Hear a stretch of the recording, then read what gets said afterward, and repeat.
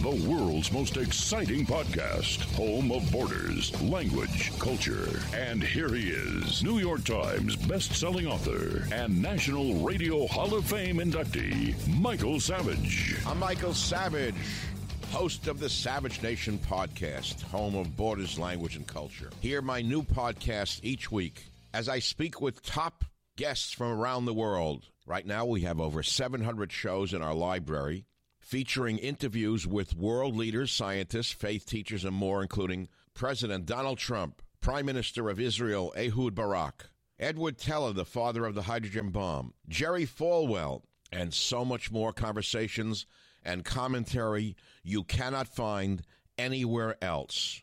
Other guests have included Samuel Cohen, the father of the neutron bomb, Breitbart's Alex Marlow, the great author Peter Schweitzer, Colonel Douglas McGregor. Be here or be nowhere. The Savage Nation Podcast. Catch the Michael Savage Podcast on all podcast platforms every Tuesday and every Friday. You're a podcast listener, and this is a podcast ad. Reach great listeners like yourself with podcast advertising from Libsyn Ads. Choose from hundreds of top podcasts offering host endorsements, or run a reproduced ad like this one across thousands of shows to reach your target audience with Libsyn Ads. Go to libsynads.com now. That's LIBSYN ads.com. You're a podcast listener, and this is a podcast ad. Reach great listeners like yourself with podcast advertising from Libsyn Ads. Choose from hundreds of top podcasts offering host endorsements, or run a reproduced ad like this one across thousands of shows to reach your target audience with Libsyn Ads. Go to libsynads.com now. That's LIBSYN ads.com.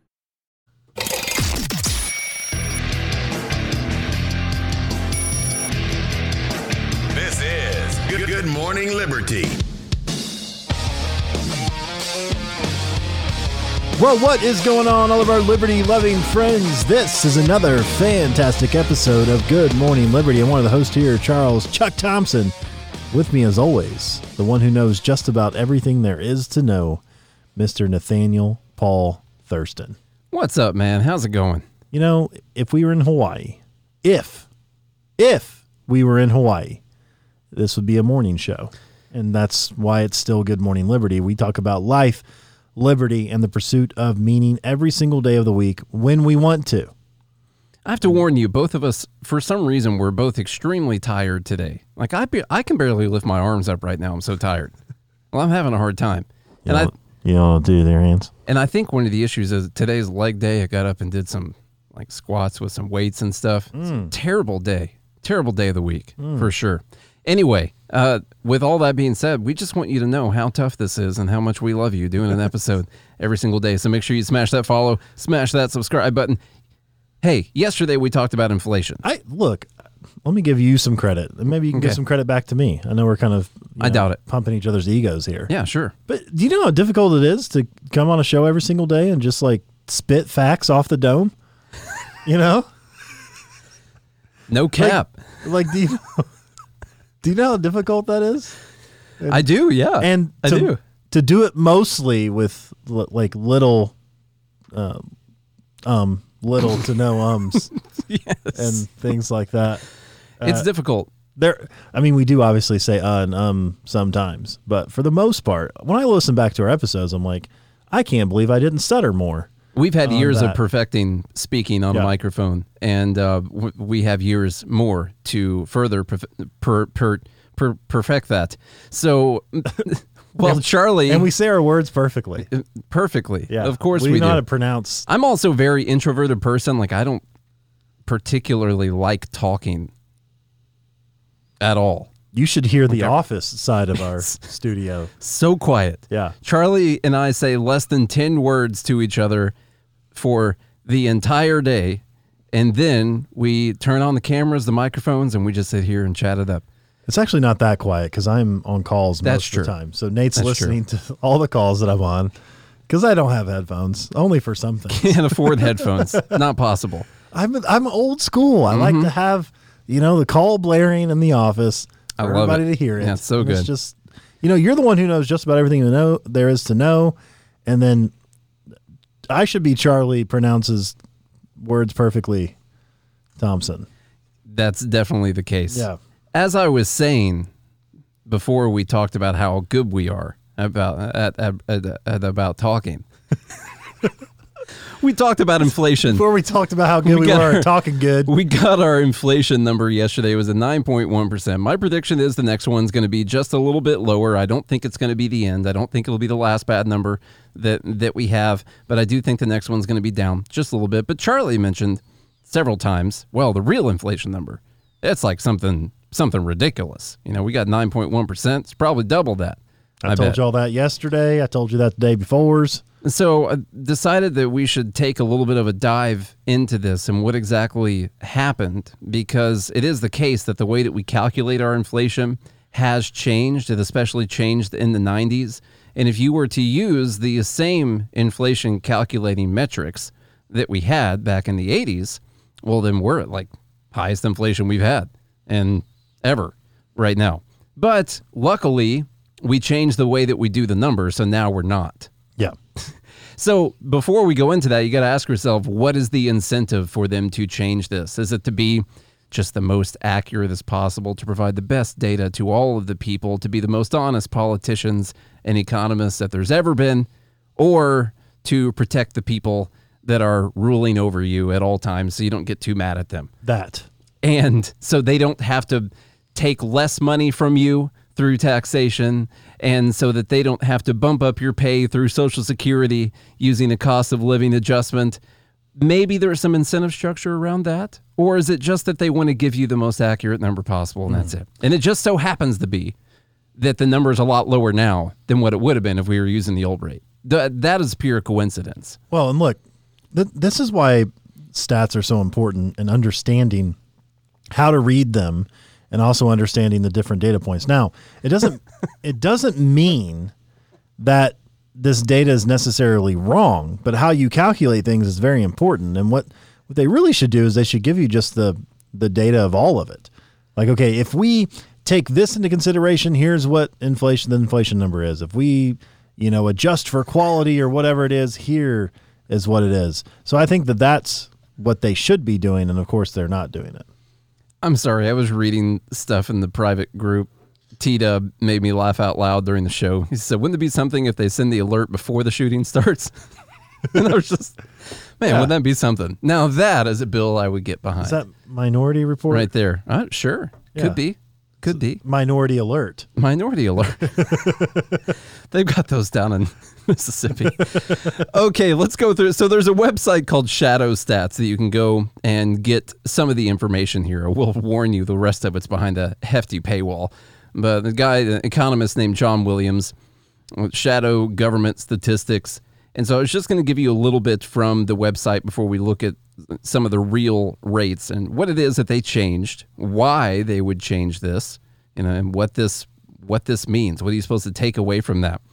So tracking changes in the cost of a fixed basket of goods was the approach to estimating inflation going back to at least the 1700s. So we get our basket of goods. Here's the stuff that people are going to buy. Prior to 1945, the fixed basket, CPI, tracked by the government, was known as the Cost of Living Index. In the first half of the 20th century, the concept of a constant level of satisfaction evolved in academia. The general argument was that changing relative costs of goods would result in consumer substitution of less expensive goods for more expensive goods. Now, does that actually happen? Sure it does.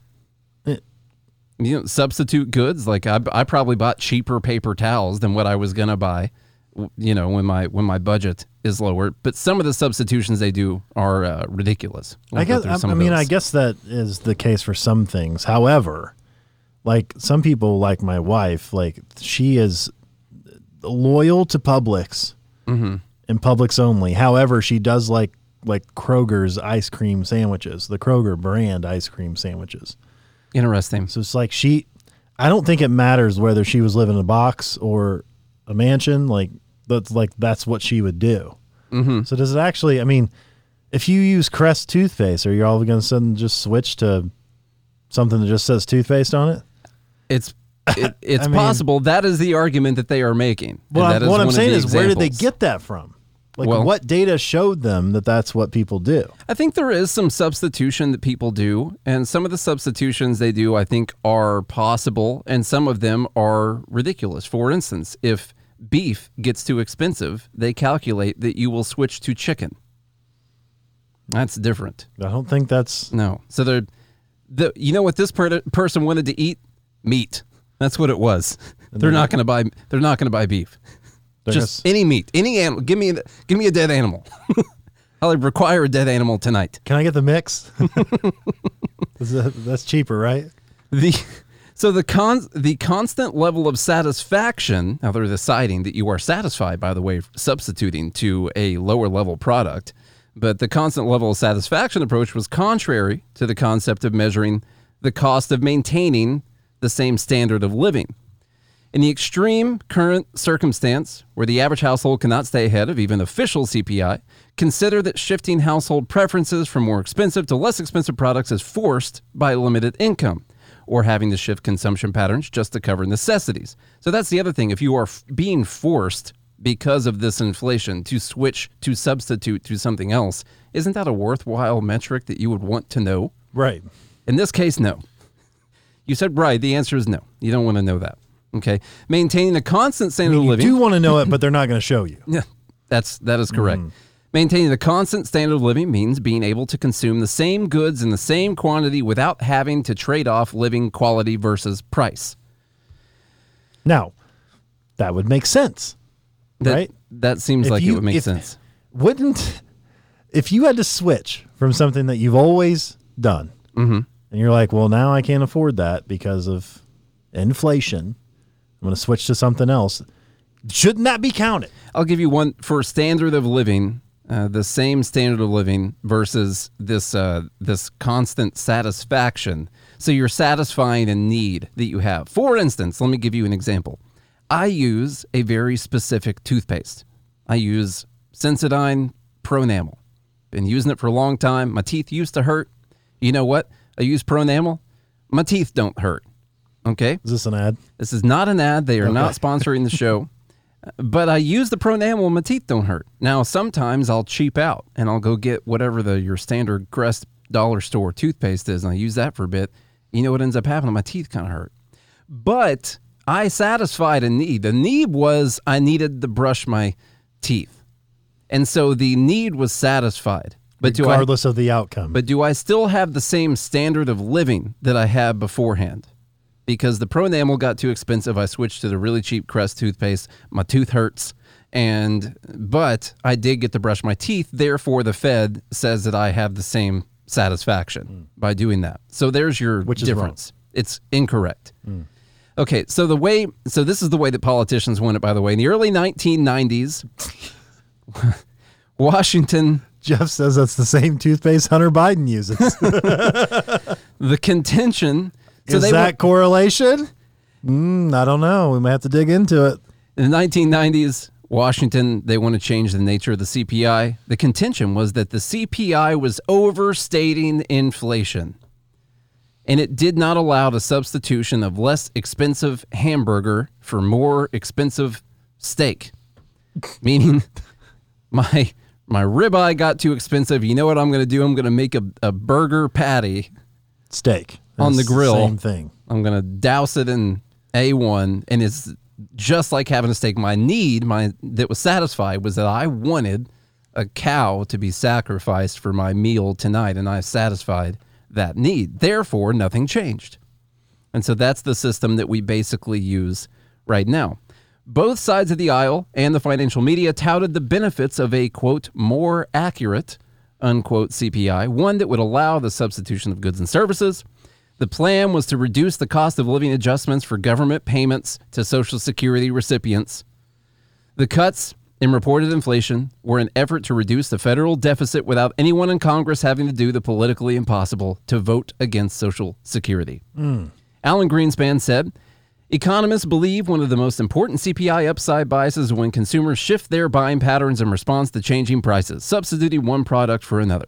For example, if the price of an item like steak gets too expensive, consumers may switch to hamburger. Okay, so that is the system that we use right now. I will pose this The question. hamburger system. The hamburger system, of course. Yeah, we switched from the steak system to the ham. Now ask yourself, if I were going to switch to the steak from the steak system to the hamburger system, did you improve? Well, you satisfied your need, which was beef. So you got it. If I went to you and I said, "Hey, you can have a steak or a hamburger, no cost to you," which one would you choose? I would pick the steak, please. What would your wife choose? Corn. I don't know. Do they measure that when vegetarians switch from the plans get too expensive, they go to beef? I'm not sure. I'm not sure if they do or not. So just a few examples Is that the here. same standard of living? If a ribeye gets too expensive, you'll switch to a sirloin. Therefore, you don't need to change the calculation. If the sirloin gets too expensive, you know what? You can just switch to chicken. That's fine. Meat is meat. Dead animals, only thing that's required. If your toothpaste gets too expensive, my Pronamel, then you'll switch to the run-of-the-mill Crest.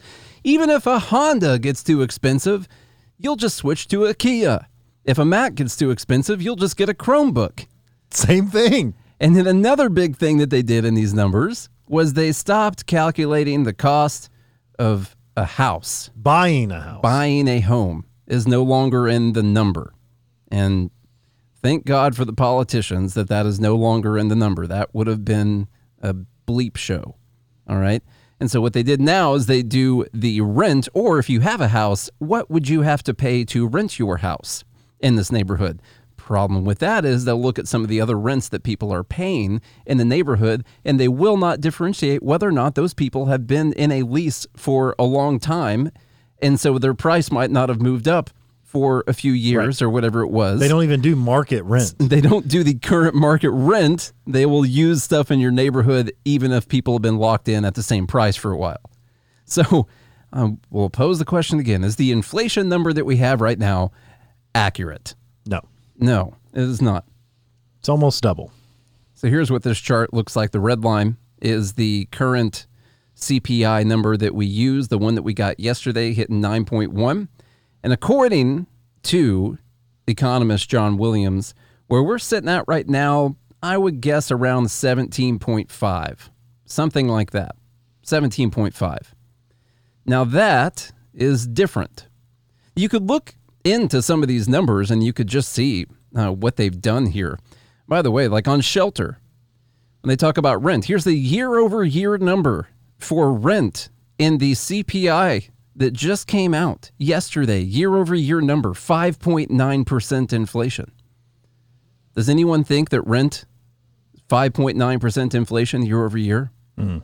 No, you go through all this stuff here. What's the highest thing? Lodging away from home. Okay. So we got that. Other lodging away from home. So those are showing 9 and 10%. Do you think your hotels and your Airbnb, all that stuff just went up 9 or 10% year over year? Is that the actual number that you're looking at? No, that's probably not the case. So when you actually start looking at some of these other people that are putting out numbers on the rent index or whatever, then you've actually got year over year numbers sitting at 20.4%. Jesus. That's from advisorperspectives.com. 20.4% national That's four index. times the reported number in CPI, by the way. Yeah. 4 times. Now, so that is, let's see, was this the actual rent or actually, sorry, this is not rent. This is buying a home. They say that. Here's the rent number right there. Medium rent year over year. They're saying is 15 to 16%.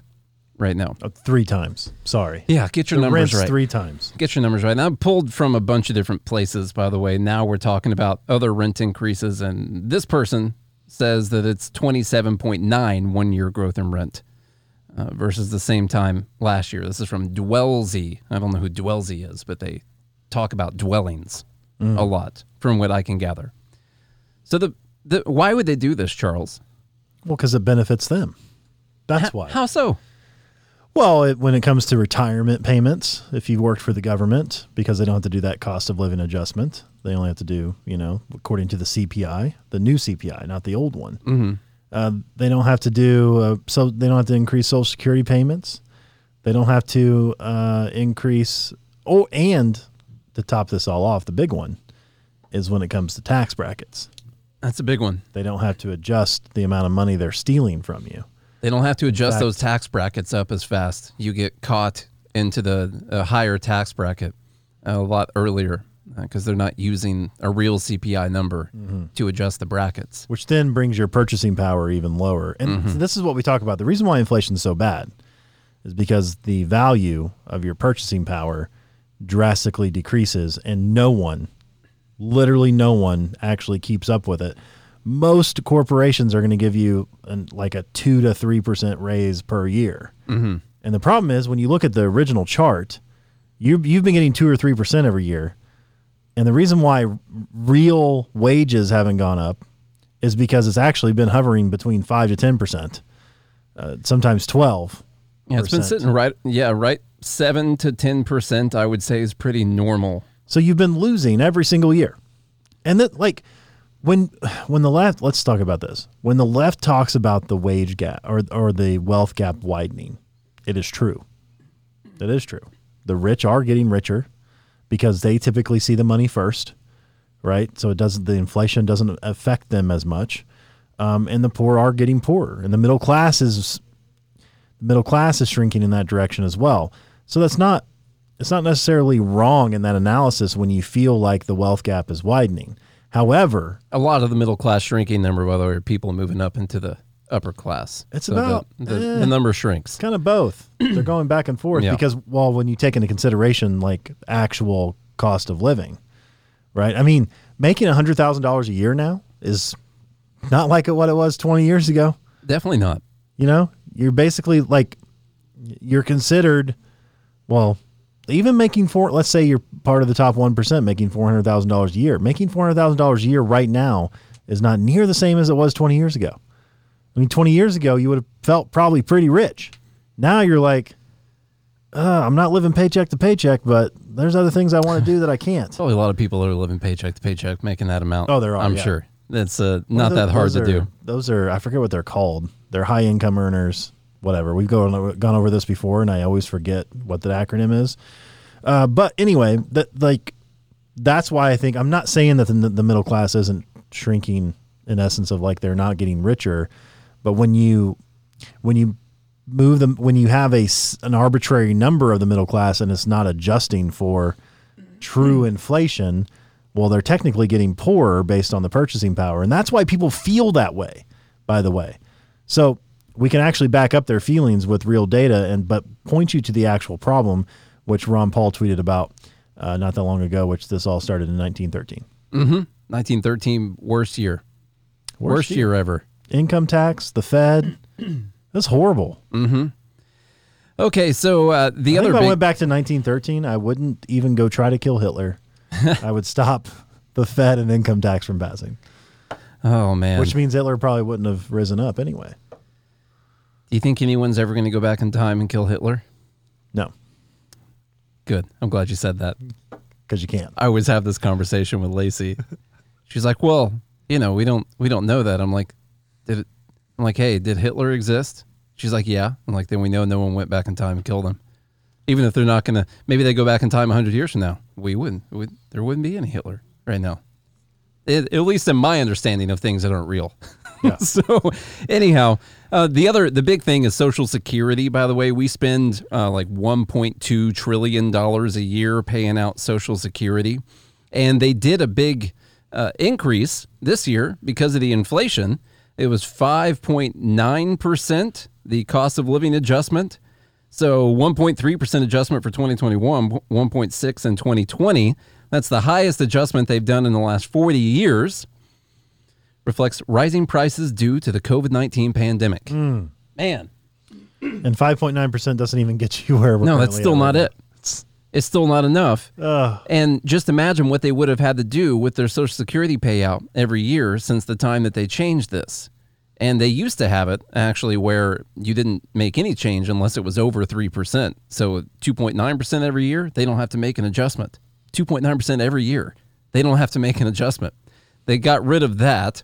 And I think this is one of those things we've gotten into. We know that we can't afford to actually increase Social Security benefits with the actual rate of inflation anymore. It's just not possible. We've got a bunch of people living on this idea that somehow we're going to continue to have enough money from the government to pay them. And we're just going to be a dog chasing our tail here. We're going to keep printing more money, sending prices up. Then we got to do inflation adjustments for everyone. Then that's not enough. We use fake money to pay out all of the benefits. Prices go up. We do more inflation adjustments. We use fake money to pay out the adjustments. This dog don't float. It's a scheme. It is. Mm-hmm. It is a scheme. A Ponzi. Mm-hmm. Like a Ponzi scheme. Okay. Just a dog chasing colors. So there you go. There's your bright news. What would you tell people to take away from that, other than the fact that the government are just a bunch of liars and all they care about is getting reelected, and they want to make sure that they don't make you any more mad than you already are? Anything else? The best thing that you can do personally for yourself is to what Jason Stapleton would call would be increase your human capital, is to create, maybe not create, but adopt the most amount of valuable skills that you possibly can adopt. Mm-hmm. And then live as high as you can. High living. Not like high as in like the status of your psychology, but high as in like Milton Friedman. The only answer to high inflation is high living. Because things are going to be worth less, but more dollars. Spend it right now. Spend it now, and that thing will be worth more later. I made a good investment, by the way. My table finally showed up. I bought that thing back in January. My table just got here yesterday after I bought it in January. First time having a dining room table in our dining room in our house. It's just been a big empty room with like boxes and junk and stuff in it. And now we got this, and I feel like it was a pretty good investment, because I paid January prices for that thing. And so now here it is arriving in July. Price in that thing's gone up pretty good amount. Now, I'm sure the Fed would tell me it went up by like 0.3% or something like that, but from what I can tell, it's about 15% that it's gone up. So anyway. I bought a house. Well, I agreed to buy a house for a certain amount in August of 2021. And I just moved in. Like the house just finished 3 weeks ago. And it's already worth almost 50% more. Yeah. But, inflation's only 9%. Of course it is. That's it. So. Okay. That's the other, we have we're talking about the wealth gap. Obviously, someone owning the home, that's a big portion of their wealth, of course. That's like for most people, normal people, that's going to be the source of what their wealth is. And so they take the cost of buying a new home out of the inflation number. It's just gone. And people wonder like, oh, this doesn't seem to make any sense. What's going on right now? That's because the actual inflation number would be freaking 20% right now. And in this case, the facts do care about your feelings. They do. Because what you're feeling is actually backed up by facts. And the whole problem is government. Speaking of plenty of money that we have that we can just throw wherever we want. No problem at all. This next article from Ben. Well, I wanted to touch real quick based on, or like, what can we actually do about this? Well, we told you yesterday that the real solution is a hard sell. And, I can't quite figure out how to actually articulate the message of this hard sell to where it actually sounds good to people. So I think as libertarians, one thing we need to work on is how do we actually tell people that, withdrawing from drugs is a good thing? How do you paint that picture of like what life could be like? I think that's the most difficult thing. And by golly, I don't think anybody's figured it out. I know. That's because the real answer is obviously to basically reduce everything as much as you possibly can and then let the market work. But that's going to cause pain, and people don't like that. It's going to hurt. But the problem is the pain's coming whether we like it or not. In fact, it's here right now. People are experiencing real pain, but they want people to do something. They want other people to do something, like take action. And the real action is no action. I can't quite figure that out. So the only thing I really know what to tell people to do is personally to try and increase valuable skills as much as you possibly can. Try and beat the inflation. If you ever thought about going into software development, now's a good time. Mm-hmm. Yeah, it's free, by the way. It's like 97% of people won't take advantage of it though, but it is free to go out there and learn just about anything, and you can come out of getting a Google certificate making like $160,000 a year. So, like those are the types of things, like skills that you want to take on, because as this gets worse, of course, you're going to want to have a valuable skill that you can employ in the market that's actually going to rise with the cost of inflation. So you look at a lot of these developers out there making $500,000 a year, back in when computers first came around, they were making, $50,000, $60,000, $100,000 a year. So that's one wage that's actually increased with inflation. You basically have the same purchasing power as an engineer as you did 20, 30 years ago. So Charlie was talking about withdrawing, what we're going to go through. And here's part of the problem. Let's bring up this chart. This is the Fed's balance sheet. So you can see this big bump up right here. This is the COVID pandemic. This is when they injected about 4 to 5 trillion, about 4 trillion, like right off the bat, they stuck that in there. The balance sheet was all the way down here, under $1 trillion as of like 2008. We get our 2008 crisis. They increased their balance sheet. So that's them making new money, buying up bonds, buying up assets, doing whatever it is they do with all that. And it just keeps increasing. Now this area right here, this in the stock market, this is known as the taper tantrum. This is the little stock market downturn that we had in 2018 where it went down like 20% or so. And you're like, what happened in 2018? Well, the reason the market fell down so much in 2018 was because that's when the Fed said, okay, we need to decrease our balance sheet a little bit. And that lasted for all of 2 years before they just totally blew that back out of the water. And people couldn't handle the pain of going through that because we're so heavily inflated with this fake money that we've got out there. And so when you go through the pain, the problem is, for a drug addict, you can say, this isn't gonna end well. Like, you're gonna die. You're gonna end up overdosing. All right. That's gonna happen. And you can kind of scare someone into it, But it's a lot harder when it comes to what we've been doing with our finances because we've been doing this for a while and we could probably just keep going for a while. I don't know when it's going to crash, I have no proof that the U.S. government is just going to totally collapse and our financial system is going to collapse. I don't think that's going to happen. So I guess I'll just I'm sure Sri Lanka thought the same thing. I'll just keep going through my life the way it is right now. I can probably make it my whole life. And screw my kids. You want me to worry about my kids? Come on, man. I need a car. I don't even have any kids. I need a car and a house. Jeez. And so it's a tough sell. And I think anyone who tries to do it is going to have a really tough time winding that down. So good luck, Dave Smith. Now a word from our sponsor, BetterHelp. Listen, y'all, we only get one mind. And it's a terrible thing to waste. I've never really thought about it this way, but it's probably something you should take care of. Don't you think so? I think you should. I don't know if you all thought about that before, but we only get this one brain as far as we know. And just like if you only have one car for the rest of your life, you probably want to do a little bit of maintenance on it. Maybe you want to learn new stuff. Maybe you'll find different ways to de-stress. Working out. That's something I heard about one time. There's also BetterHelp online therapy. And look, I use online therapy from BetterHelp, and it has changed my life. This company, you use BetterHelp? I use BetterHelp. How long would you say you've been using it? For a little over a year now. Nice. I've been part of BetterHelp. My therapist is a great therapist. He listens to my problems, my woes, my highs and my lows, and he's excellent. I love talking to him. I can set up a video call, a phone call, or I can even text him when I'm feeling certain things, and he gets right back to me. And by the way, it's much more affordable than in-person therapy. Trust me, I have done both of them, and BetterHelp is much more affordable, and you can even be matched with a therapist in under 48 hours. Sign up. You get 10% off your first month at betterhelp.com/GML for Good Morning Liberty, GML. That's betterhelp, HELP.com/GML. All right, Charles. All right. This from the Daily Wire, next story. In case, God, the problem is actually we haven't spent enough money. Mm-hmm. So from the Daily Wire, the U.S. announces another round of $1.7 billion in aid to Ukraine. You means you.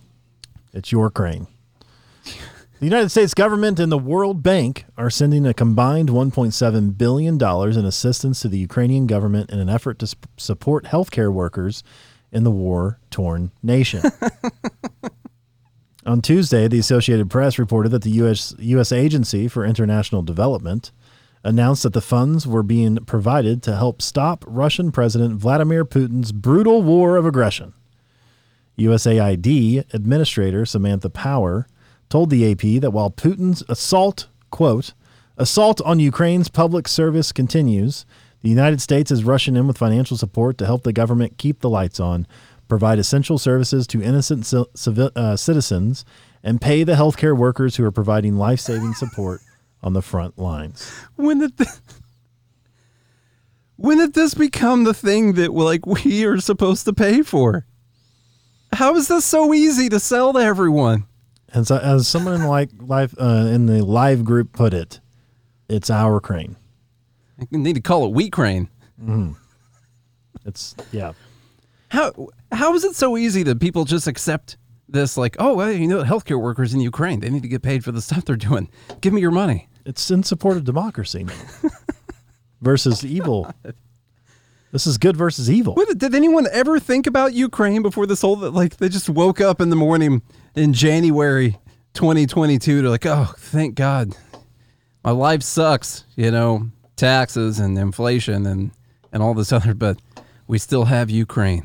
Just every day they wake up, oh God, we still got Ukraine. Now, how much of that money do you think is actually going to go to the healthcare workers? God.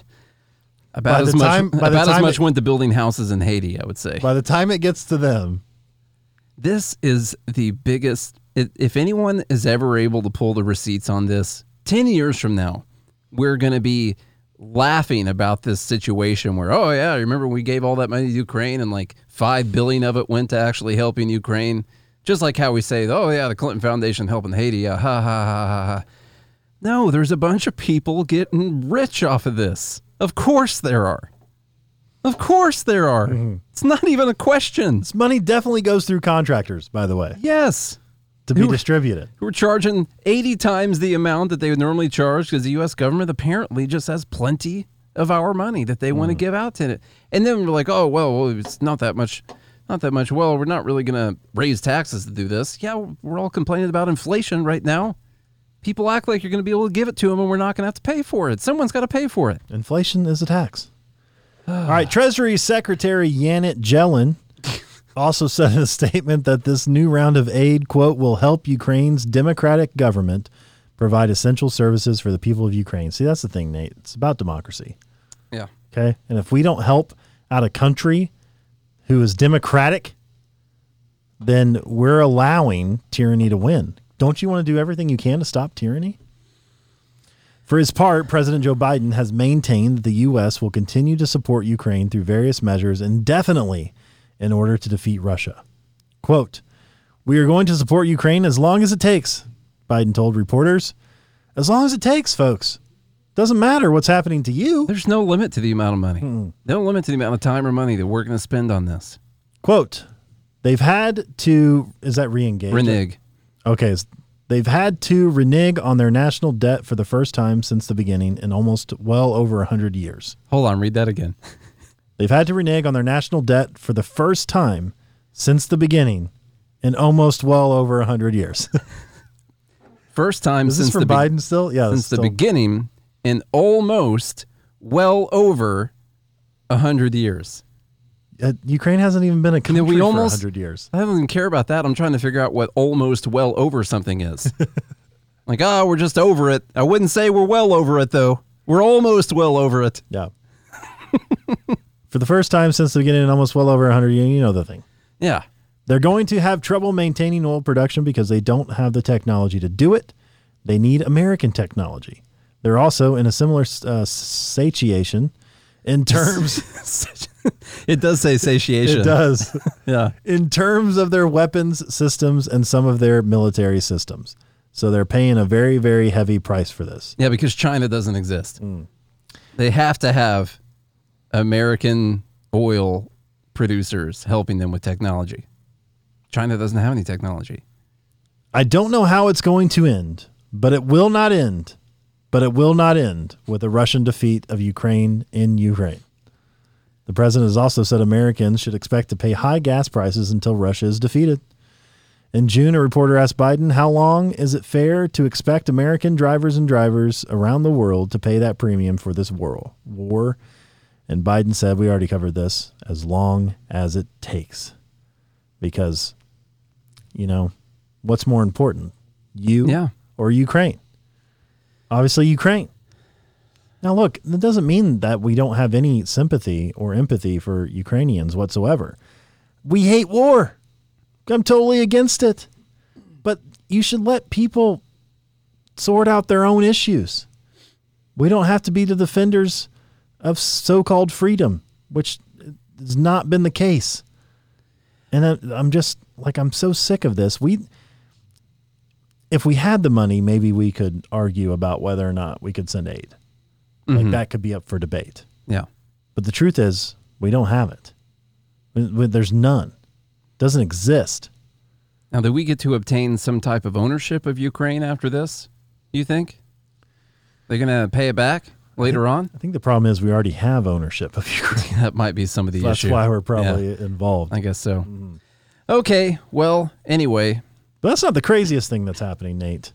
No. The craziest thing, as you all will remember, that we need to remind you of daily, is the worst day in world history, Jan 6. You don't have to remind anyone about that. I got January 6th. I mean, we're required to talk about it. Yes. As podcasters to make sure people never forget. Followed closely by the day that Russia invaded Ukraine in everyone's hearts, of course. But January 6th totally takes even people in Sri Lanka are like, God, do you guys remember January 6th? That was crazy. Yeah. That was nuts. Okay, so the New York Times put out this great piece. Actually, can we have a moment of silence for Jan 6 since we mentioned it? 1 second. Okay. All right. That was good. See, we do care.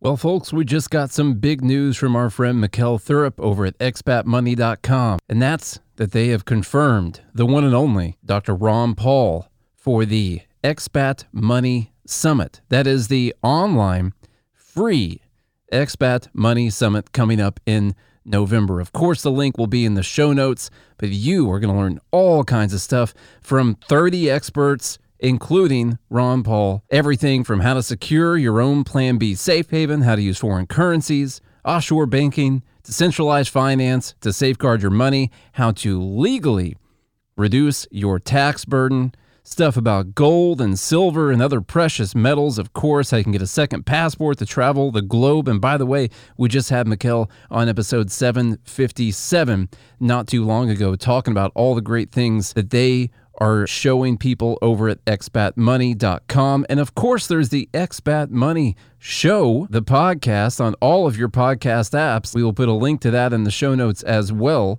You can go listen to that with tons of great interviews and content constantly streaming out from Mikkel.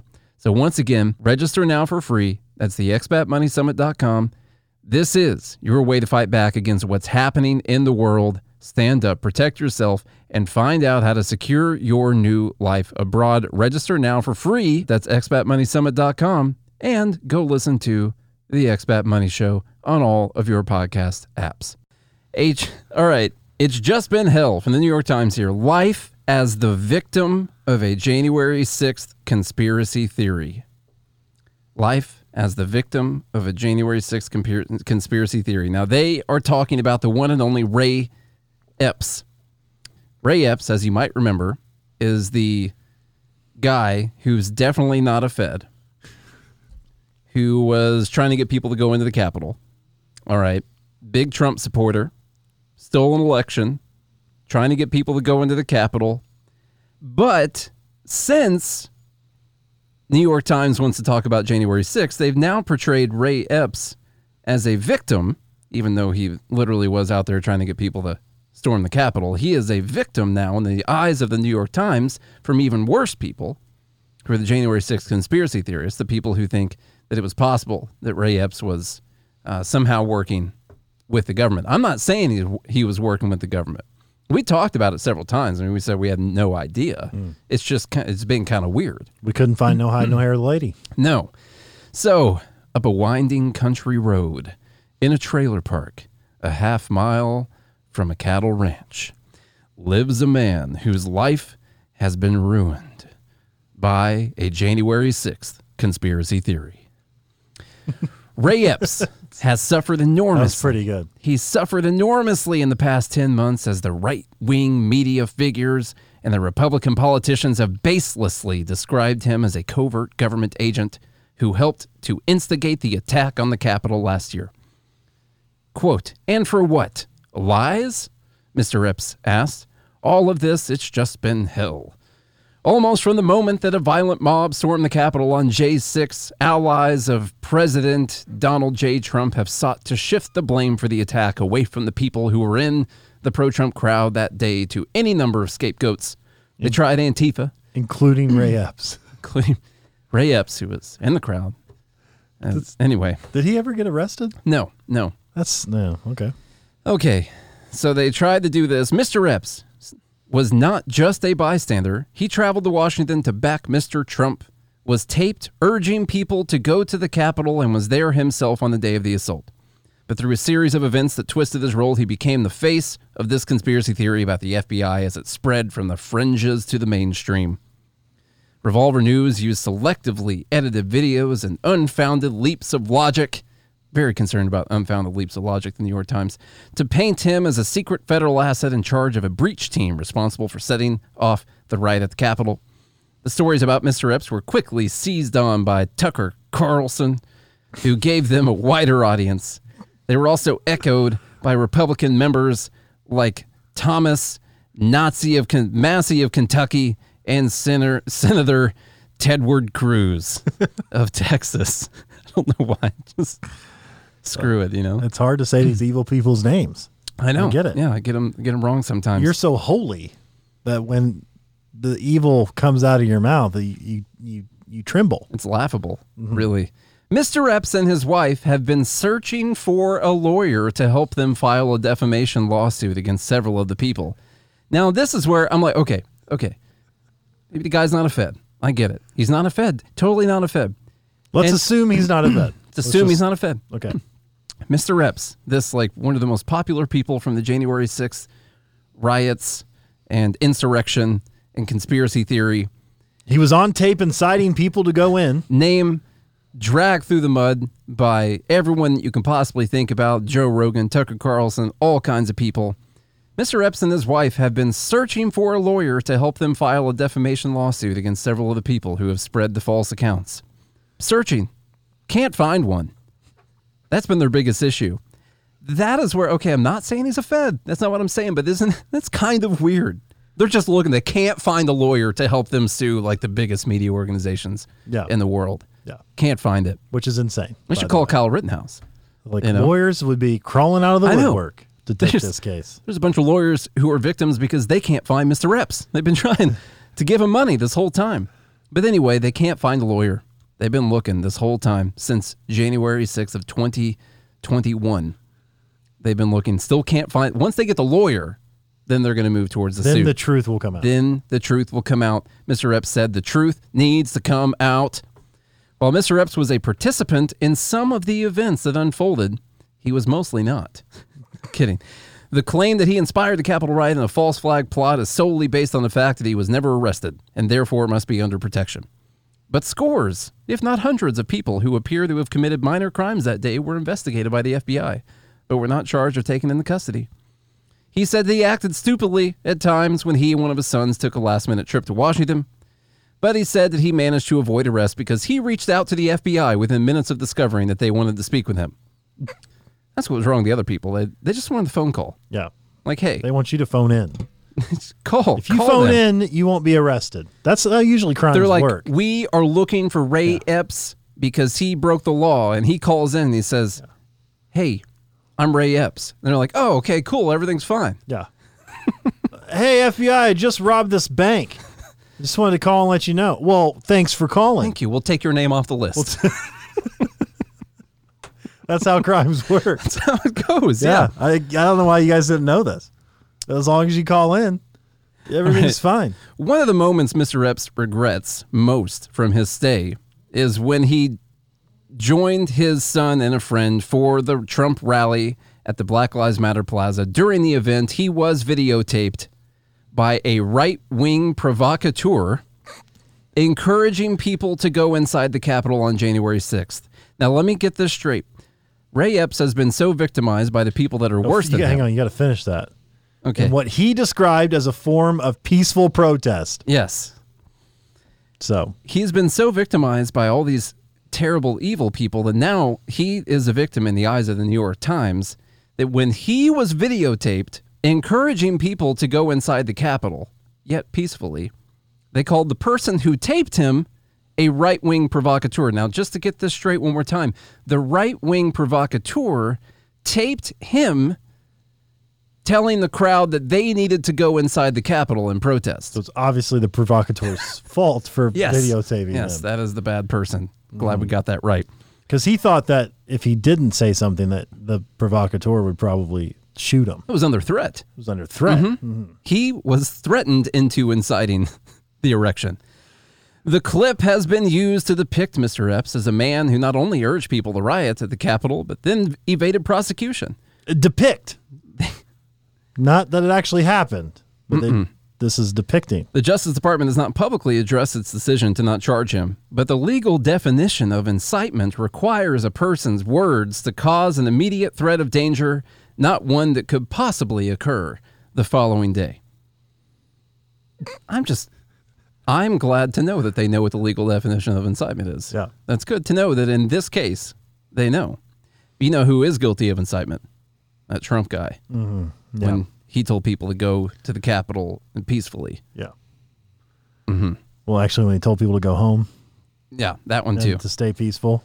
Mr. Epps also said he regretted sending a text to his nephew well after the violence had erupted, in which he discussed how he helped orchestrate the movements of people who were leaving the speech and telling them to go down to the Capitol. He regrets it. The victim. He states his regret. He's apologizing. How do they write this? I don't know. Shit. I don't know. God. It's all about, like, when you get into this victims and oppressors mentality, like, they've been able to just switch Ray Epps into being a victim. Like any other guy, by the way, any other guy who did these exact same things, they would want sitting in a jail cell right now. This can't be real. Any other person. This can't be real. This didn't really come from the New York Times. It did. This can't. But seriously, insane. Any other person that did the exact same things that he did, they would want them rotting in a jail cell right now. But because he was then called a government agent, and the conspiracy was that it was a government agent that did this, all of the stuff that he did, which, by the way, when he wasn't a government agent, he was just a crazy Trump supporter telling people they need to storm the Capitol, all that's erased. Because Tucker Carlson talked about how he could have been a Fed. The good news is, though, even though he went to a restricted area of the Capitol, he didn't go into the building itself. Mm-hmm. That's good. So, okay. They then, I know that you're feeling really bad for Mr. Epps right now. Stuff's been tough, but he's also getting these clearly credible threats, extremely credible threats, verified here by the New York Times. In January, Mr. Epps received a letter from someone claiming to have been brought into the country by a Mexican drug cartel. The writer said he overheard some cartel members talking about killing Mr. Epps. The writer said, "I write on paper to tell you, you need to be look out. Need to be look out," the letter said in broken English. "The drug gang people, very bad people." Yeah. Now, I know that there are tons of incentives for people to cross the border illegally, but I never considered how big one of them would be killing Ray Epps. Like, that's a big one right there, and that's what you're talking about. To leave the hellhole that you're in, whatever country it is. For justice. To kill the feds, because God hates feds. And so they're doing the Lord's work. Okay, anyway, ultimately, just that things have gotten bad. The couple sold their businesses and their ranch-style house, losing hundreds of thousands of dollars and wrecking the arrangements they had made for their retirement. They just can't find that lawyer. That's the problem. While he wants to clear his name, he's under no illusion that that's going to happen. He says you can convince some people, but there are extremists out there that you'll never convince them that they're wrong. Says the guy that was out there telling people to storm the Capitol because he said the election was stolen. Absolutely nuts. Yeah. Absolutely nuts. It just shows you that the very loud woke left will go to the extremes. The far-reaching extremes that you could, like, you thought that other things were impossible. They're always in this exchange of hold my beer as time goes on. It's like almost like they're trying to one up each other on the craziness that they can see that they like. How much can we actually get away with? Well, there's always will my editor and publisher actually publish this story if I write it? You think the writer there's of like this a is, bet under the table exactly to see if they'll actually publish it? Sitting around and be like, I can't believe you got that one. Okay, I'm going to call Ray Epps a victim. Here's your $100. They're all cheering. Oh, so when you view everything in this oppressor and victim, we talk about the pyramid or the totem pole or whatever it is. Remember, there's always someone that's more victimized than someone else. There's always someone that's got it better than someone else, and you've got your oppressor, and eventually every single person underneath that totem pole can either be a victim or they could also be an oppressor of someone else the whole time. But there's just someone at the top of the totem pole. These days, it's Trump. Now, it is switching to being Ron DeSantis. I saw that Nina Turner. Nina Turner. I saw Nina Turd. I always want to call her Tina Turner, but it's Nina Turner. Saw her tweeted the other day that Ron DeSantis is more dangerous than Donald Trump. So it's happening. It's starting. Yeah, and so that's happening. So he's climbing the totem pole. He's working his way up the pole right now and climbing up over Trump. I'm surprised they haven't asked if they can impeach him before he gets into the office. Might as well go ahead and do it. They impeached Trump after he was out of office. I mean, let's go ahead and impeach DeSantis right now. Gosh. Okay, it's late. Let's go home. Well, that's your Insanity Thursday. If you enjoyed today's episode, please hit that follow or like button, whatever it is, on your podcasting app that you listen to. For most, it's just that little plus sign in the top right-hand corner. Please hit it right now. Thank you. That was so nice of you. I just love when you folks are kind to us, and you are, and we appreciate that very much. Nate loves the praise. Please send him an email, nate@goodmorningliberty.us. Let him know how handsome he is and how wonderful he does every single day of the week, bringing you guys the best Liberty news there is out there. About to be bringing people some merch. And merch. I'm excited to hear do a merch drop. I'm excited to hear the feedback on our new line of God Hates Feds clothing that's going to be coming out. And it better be good.